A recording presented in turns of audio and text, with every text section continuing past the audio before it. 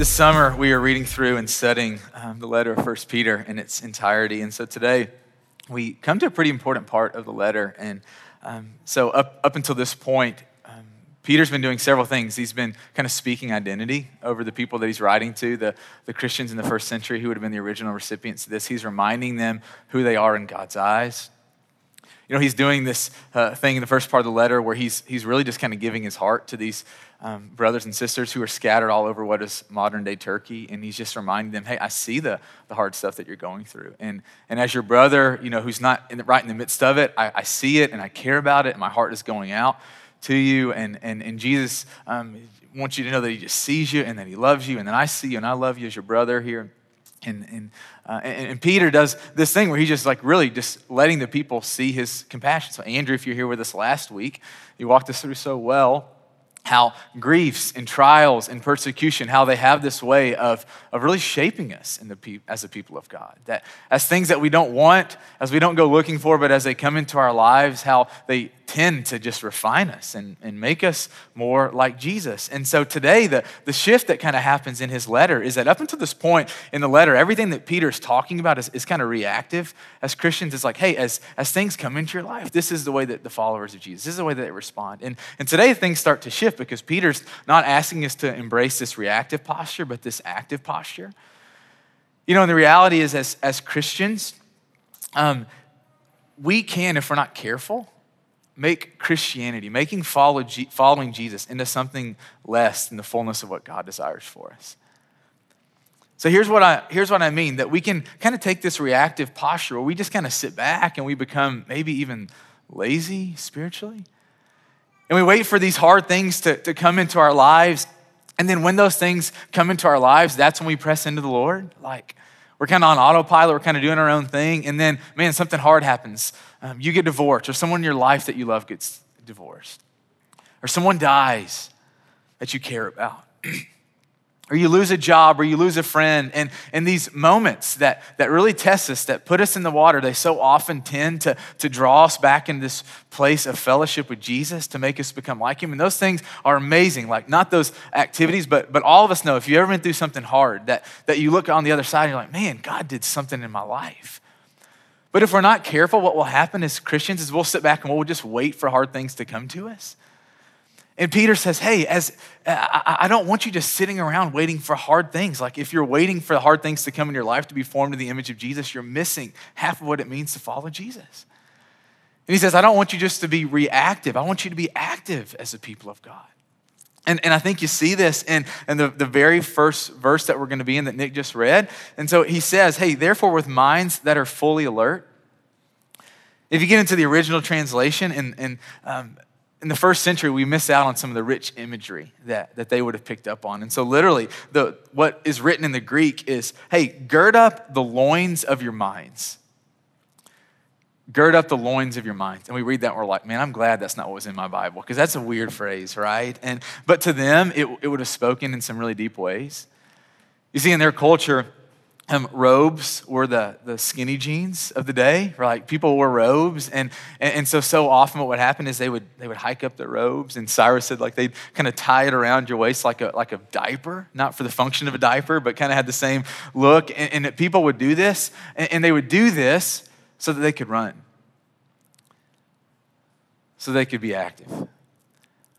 And so in the first century, when Christians would have heard this, hey, gird up the loins of your minds, they would have realized, oh, he's calling us into action. He's calling us to pull up the robes and to be ready to move, to be mobile, to be responsive. And I think that's so powerful, because I think what Peter's wanting us to understand is that as followers of Jesus, we take up this reactive posture, but we also take up this active posture. And I want to just kind of unpack some of the activation that I think Peter is getting at. And so I'm not going to go through this verse by verse today. There's a lot that is in here, and we're going to spend some time in communion, and hopefully throughout the rest of the week you can keep wrestling with this with the Holy Spirit. But I want to just point out a couple things in this text that I think might be helpful for us as a community, knowing that I'm not going to fully expand on everything this morning, but I trust the Spirit of God at work in you. And so the first thing that I want us to kind of see in this text is the centrality of Jesus and what God has done through him for us. First thing I want us to think about this morning, spend some time looking at, is the centrality of Jesus and what God has done through him for us. We have to start with Jesus. We have to start with Jesus. We have to grasp Jesus on our heart level. We have to understand the goodness of the gospel and what Christ has done for us. And I know that my tendency, and maybe this is yours, is that so often we want to jump into the behaviors, we want to jump into the commands. Okay, yeah, but what is it that God has for me? What is it that he's calling us to be active to? And I think that if we get those things out of order, if we jump right into the commands, if we jumped right into the activity, we miss out on the heart. And you see, the thing that Jesus was always after is a heart. Because he understands that when he motivates and he grabs our hearts, the behaviors and the commands, man, that we find motivation to follow them. Does that make sense? And so I want us to understand this, that if we don't have Jesus as our foundation, like if Jesus is not the foundation of our lives personally, if he's not the foundation of our church, then things are going to be unstable for us.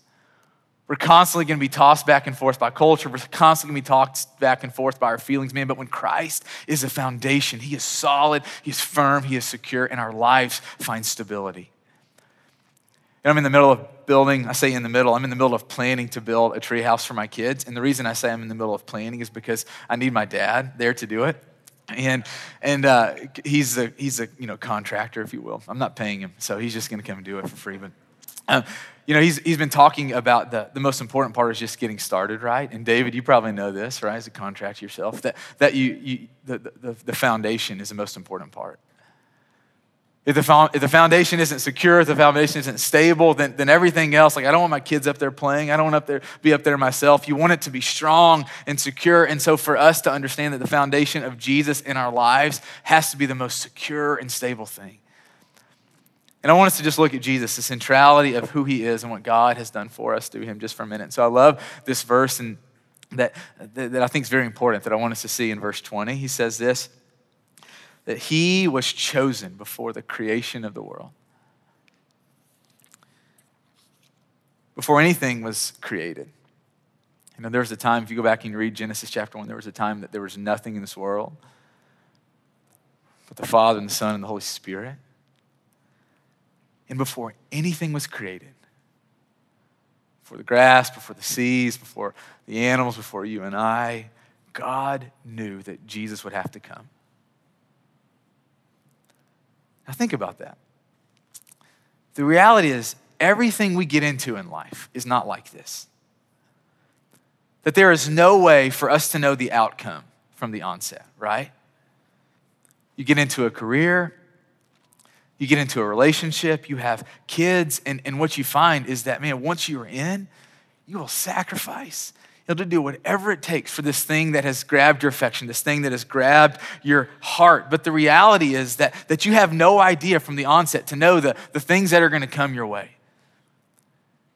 And so for those of you who, man, you got into this career and you find yourself traveling and you find yourself in meetings and you're enduring all these things, not because you love the things, but because you love the career and you're going, man, I don't know if I would have got into all this had I known how hard this was. Right? And it's impossible for you to know how things are going to play out from the beginning. I think about my friend Stan, and I don't know if you saw the email that was sent out this week. Stan Feener, he's been a friend of my wife and I for 5 years now. His wife just passed away last Sunday. She wrestled with early onset dementia for 5 years, and she took her last breath last Sunday. And there's no way that there's no way that Phyllis would have known getting into it, how this was going to play out. And he wouldn't have chosen any other path, right? It's not like he'd go, man, if I would have known this would happen, I wouldn't have married her. No, that's not his heart at all. But the reality is that everything in life, we respond to it. And yet we see something different in the Father. He knew that we would rebel against him. It's like the moment he created you, Logan, he knew you would rebel against him. He created you anyway. That's crazy. And Lauren, the moment you were created, he knew you would run away from him. And Josh, and Laura, and all of us, he knew that we would choose independence over dependence.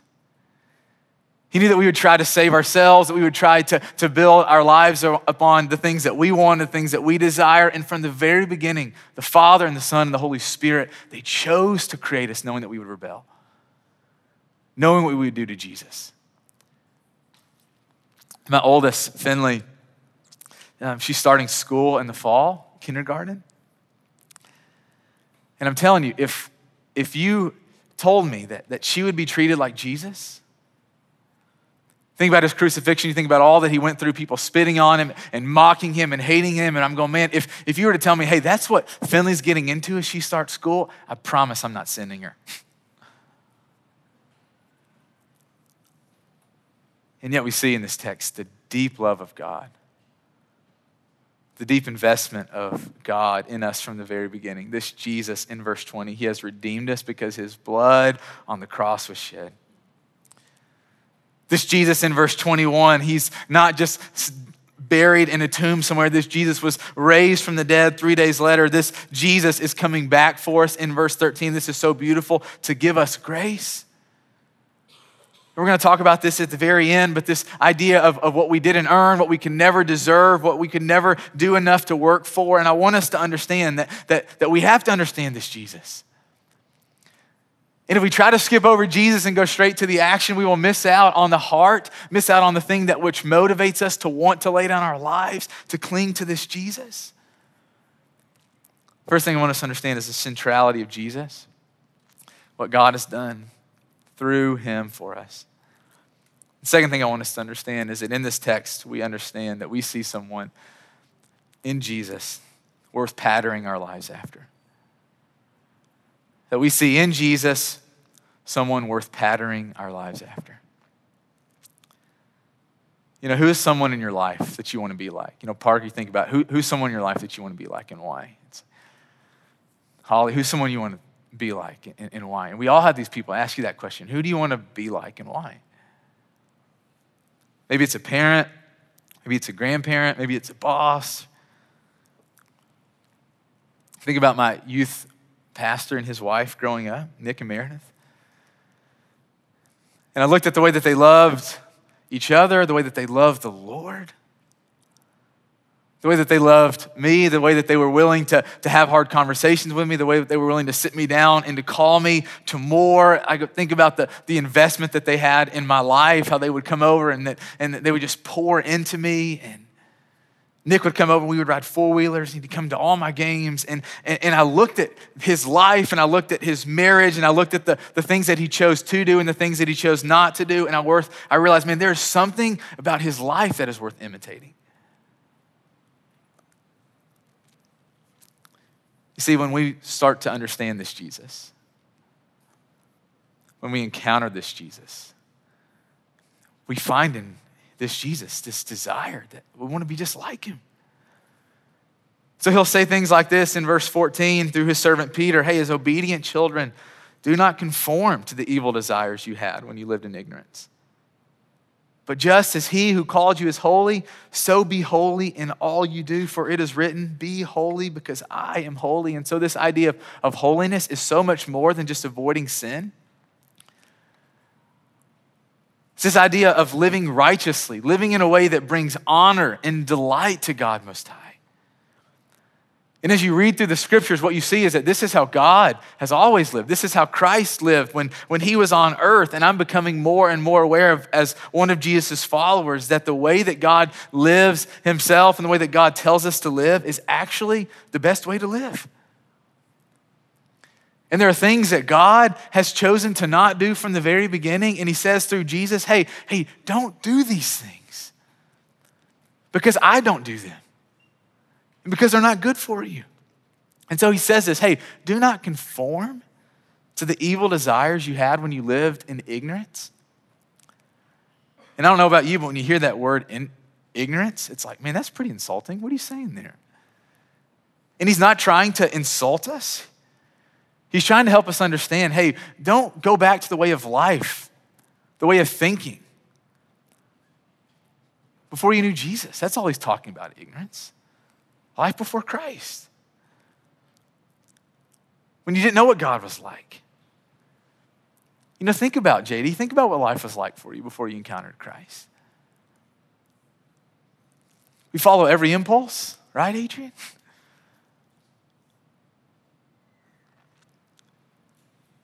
Always promising, never able to deliver. Constantly grabbing for things that satisfy us and never finding it. And he says, hey, don't go back. Don't slip back into those sinful patterns. And he unpacks some of these things. In verse 1, he says, hey, don't harbor malice in your heart. He said, this idea of malice is wickedness. He says, don't be deceitful. In Revelation chapter 21, John, one of the apostles of Jesus, he says this, that he documents, this is what Jesus says. He says that those who lie, you will not inherit the kingdom of heaven. He says, don't be the type of person that is constantly just speaking things that aren't untruthful. Don't give off this portrayal of things being one way when they're not. He says, as Christians, hey, don't try to mask and hide things. Don't be deceitful. He keeps going on. He says, don't be hypocritical. He's like, don't live one way in around one group of people. Don't tell a certain type of joke and don't do a certain type of thing when you're around one group of people and to be a completely different person when you're around another group of people. He says, don't be envious. Don't look at what other people have and want their things. Their career or their money or their relationship or their car or their dog or whatever it is. Don't be envious. Don't slander. He says, don't use your words to tear people down. How often we find ourselves in situations where we do that. And he says all these things. Hey, don't do these things because I don't do these things. Because this is not how Christ chose to live. This is not how God has lived from the very beginning. He's not up in heaven slandering us. Luke, he's not just like talking to Jesus about how terrible you've been, right? Like this is not how he lives. And he says, I want you to be like me. It's the best way to live. This idea of being holy, this idea of imitating Jesus, it comes with choosing to not participate in certain things. And it's not just about not doing things, it's about doing certain things. He says, be holy. It's active. And he talks about several things, I think, about what it means to be holy in this passage. I could talk about what he says in verse 22, where he says, hey, love one another deeply from the heart. You know, it's hard to love people that you don't know. And I think God is going to do something really special in our church family. Like this group of people. And it extends beyond just coming together and having an amazing experience of worship with God, that he's teaching us to be people that love each other from the heart. I want to invite you this summer. Hey, let's proactively take some steps into living this out. That this summer, maybe when there's a little bit more daylight, there may be a little bit more flexibility in your life and your schedule. Hey, get to know some of the people in this room. Don't just wait for someone to invite you to coffee or invite you over for dinner. Invite people into your life. Cook for them. Get to know them. Get to know the things that their heart beats for. Get to know the places that they are strong. Get to know their gifts. Get to know the things that they want to do in this life for the Lord. And for us to understand that holiness, this idea of living a life that brings delight and glory to God, is as simple as loving one another. It's easy stuff. This idea of holiness, I think you see this in verse 17 where he says, hey, fear God. Fear God as your Father. And we read that and the brakes come up. We're like, wait. How can we fear God? Like he's such a loving and gracious Father. Like there's nothing to fear. But the reality is that all throughout Scripture, the one thing that we are called to fear is who? Is God. I don't know if you ever had a moment like this where you just are reminded of that you are not the creator, that there is one bigger than you. You know, we're traveling back this week, coming back to Nashville. We're just flying this plane up in the sky, and I just see these clouds. And I've looked at clouds, my whole life. And there's something about this moment that I was reminded, oh man, something bigger than me created this cloud. And maybe you've had one of those moments where you've, been hiking in Colorado, or you've been, whitewater rafting, or you've been laying on the beach next to the ocean, and you just have this moment where you see the bigness and you're reminded, oh, something bigger than me did all this.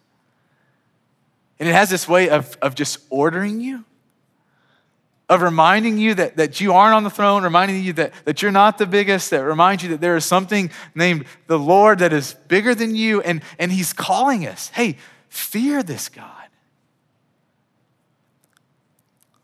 Don't fear anything else in life, but fear this God. God's bigger than us, and he's stronger than us, and he's smarter than us, and he's more powerful than us. And for us to understand that living in relationship with God is having this proper fear, this respect, this awe, this reverence of God. If we're not careful, we'll start to treat God like we're equals, or like that God is here to serve us, and say, no, that part of what it means to live holy lives is to fear God.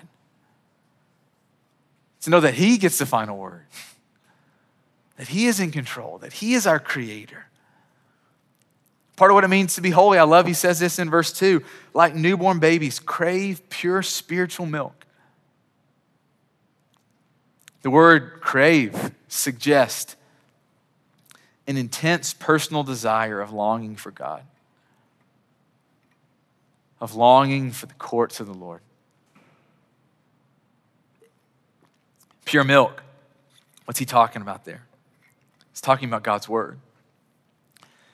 He's talking about scripture. I love that you prayed about that, Nick, that you were thanking the Lord for his scripture. He's talking about the Holy Spirit's ability to speak into our lives. He says, crave this pure milk. Crave the words of the Lord. Crave the commands of God. What are the things that we crave during the day? What are the things that you think about? Think about what you're having for lunch. Think about the NBA Finals tonight. Think about your vacation that's coming up. If we're not careful, man, all of our cravings that are good things, that are fine things, end up just satisfying us.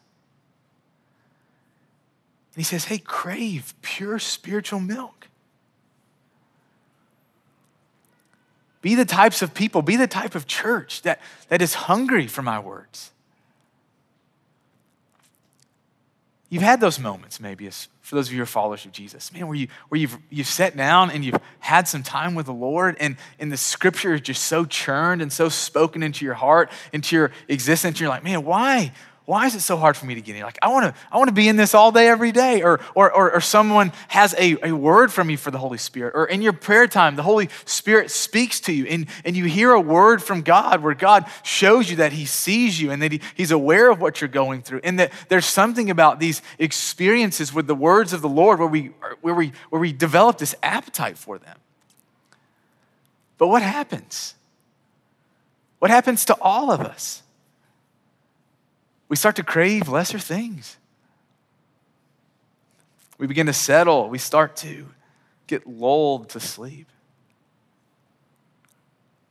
And so we read this where he says, hey, crave pure spiritual milk. And we're like, okay, Peter, you got to see Jesus. You got to see miracles. You did miracles. Like, you saw the resurrected Jesus. Of course you can say crave pure spiritual milk, but you don't know what that's like for us. And how do we even begin to do that? And I'm just asking this question. We can come at this legalistically. We can come at this like the Pharisees and say, okay, hey, these are the 10 things that you need to do to start craving pure spiritual milk. To start being people that crave the words and that crave the Holy Spirit to speak into your life. Or we can come at it the lens of grace. The path that Jesus has given us to walk down. And so you think about how do you develop cravings? You experience something, you taste something, and then you keep going back to it. Right? Cyrus, we were teaching meeting on Thursday, and he's like, hey, I tasted Desano's pizza. Why do I eat anything else in life? When you taste something that's good, now some of you are thinking about Desano's. It's a great lunch option for you, right? When you taste something, when you experience something, the way that you develop a craving is by continuing to feed that, to go back to it. And the same is true with God. And sometimes you're going to have these mountaintop moments, but for us to be people that prioritize the word of God in our lives, that you put yourselves in places to hear the words of God like you're doing this morning, like we're doing this morning. You create space in your life to read. It's like this is a story of God, the creator of the heavens and the earth, and you can know.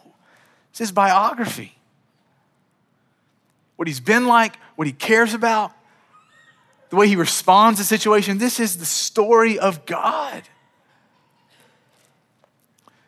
It's interesting. I don't know if any of you guys saw this. I don't subscribe to GQ, but one of my friends was telling me about this article that was just posted in GQ. Douglas is last one. He's like, of course you don't subscribe to GQ. Like, we can tell by your attire that you don't subscribe to GQ. It said, hey, the 21 books that you shouldn't read. Did any of you guys come across this? A couple people. 21 books that you shouldn't read. And you know what's on that list? The Bible. And I'm not trying to like throw this author under the bus who wrote this. He just has never encountered the Lord before. He's not our enemy. He just hasn't tasted the goodness of the Lord. But if you've ever read this, from cover to cover and you get to know the God that is in it, you will develop a hunger. It doesn't mean that it's easy. You know, this week, it's hard. Sometimes you go through seasons where it's just hard to read the Bible, where it's a struggle, and it should be. Everything that is good in life comes with struggle. The easy things in life are the things that don't really last, don't really fade. It's the hard things in life. It's developing a relationship. It's being a person of integrity. It's raising kids. It's being disciplined. These things are hard. And for us to be people that go, man, if we really want to crave pure spiritual milk, we want to be people that are defined by our hunger for God, it takes some discipline. And sometimes we have moments like Paul did, Acts chapter 9, where you're just going about your business and God just gets a hold of your life. And that will happen for some. Maybe that has happened for some of you. But the other part of what God says is, hey, if you will seek me, you will find me. And we come to understand this God, that we can know this God. We can encounter this God. We can live lives that actually delight him and honor him. Man, it'll change us. And I love the way that Peter started today. This is where I wanted to end. In verse 13, he says, hey, set your hope on the grace to be brought to you when Jesus Christ comes. You know, what's the motivation for this craving? What's the motivation for us to want to know this God? Why not just live lives however we want and do what we want and to let God interrupt our lives with hard things to reground us? Man, what is the purpose of, man, it's because Jesus, when you meet him in glory, when you die, and when he comes back and he raises us from the dead and you stand face to face with Jesus, it says that he is coming with his grace for those of you who are clothed in Christ. That he longs to meet you with grace, what you didn't deserve, what you didn't work for, what you can never earn. You know, there's two different types of anticipating something. One way of anticipating something is like receiving a grade for a test which you weren't prepared for. You remember that feeling when you were maybe in elementary school, or maybe it was in college where you showed up and your professor, your teacher's like, hey, we're having a test today. And you're like, oh crap. And you take that test and you know that you bomb it, and a few days later, they are passing out the test, and you are not eagerly anticipating is not the words that you would use, right? To get that paper and to go home and have to tell mom and dad that you flunked this test. And that's one way of anticipating things, like fearful. The other way of anticipating things is like when a good friend or someone in your family that you love is coming to visit. You know, my mom, she lives up in Murray. Whenever my kids hear that she is coming, pure elation is the way to describe their response. And whenever they hear that my mom is coming, whenever they hear that their grand is coming, they know that good things are coming their way.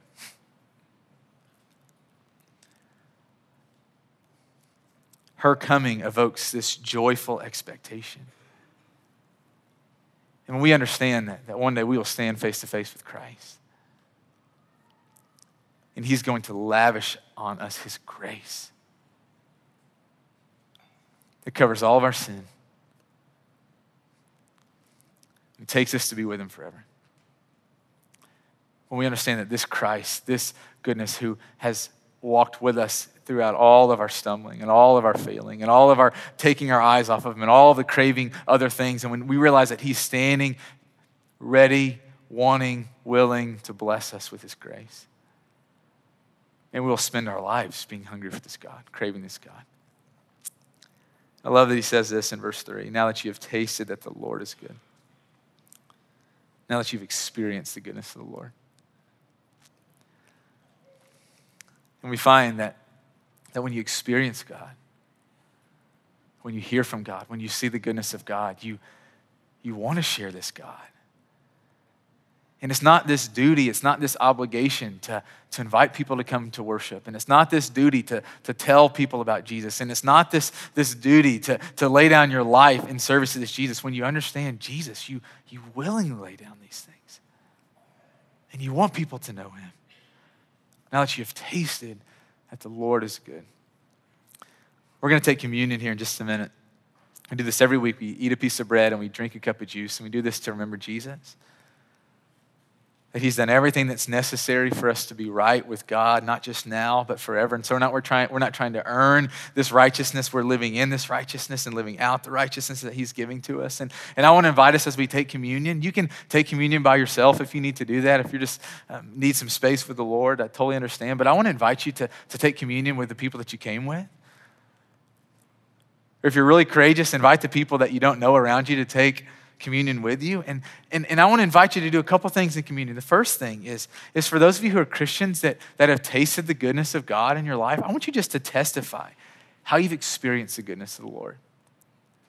And maybe you haven't had an incredible moment the past week or the past month, but I want you to span back on your life and think about the times where God has spoken, where God has answered a prayer, where God has drawn near to you. And in our time of communion, let's remember, let's testify to the good things that God has done for us.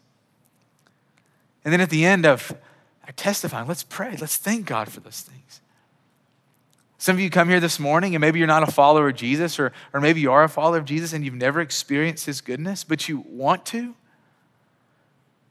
You look at the way that you're living and you go, man, this is not how I want to live. I know that there's something more for me that I want. I encourage you in communion to pray this prayer. God, I want to experience your goodness. Will you help me? And there's something about us coming to communion and not trying to impress anyone and having no shame, but coming just as we are and having the courage to say that. It just has this ability to let the Holy Spirit work. He moves in our honesty. And as we're taking communion, as we close up, man, ask that God would help us to gird up our loins, to be active this week,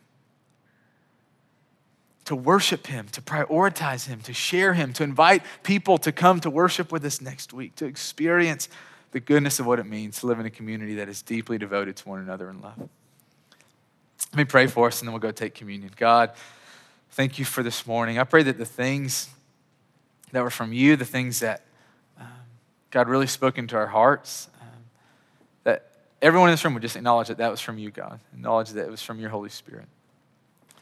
And to give you the rightful praise that you deserve. And anything that I said that was from my flesh or me trying to connect that wasn't from you, just let those things be forgotten. Let them fall to the ground, for I'm sinful and I'm not perfect, Jesus, but I know that you are. I pray that in our communion that you would open our eyes, Jesus, to experience your fullness, that you would draw us to you, that you would let communion be a time where we really do experience you. And I pray that this week that our lives would be marked by an activeness, that we would look for where you are working, God, that we would be eager to advance the kingdom, to take you into all the places that we find ourselves. And so bless this community, God. Bless us as a family trying to live on mission in this neighborhood and in this city. God, we need you, and so pour out your Spirit on us. We pray this in the name of Jesus. Amen.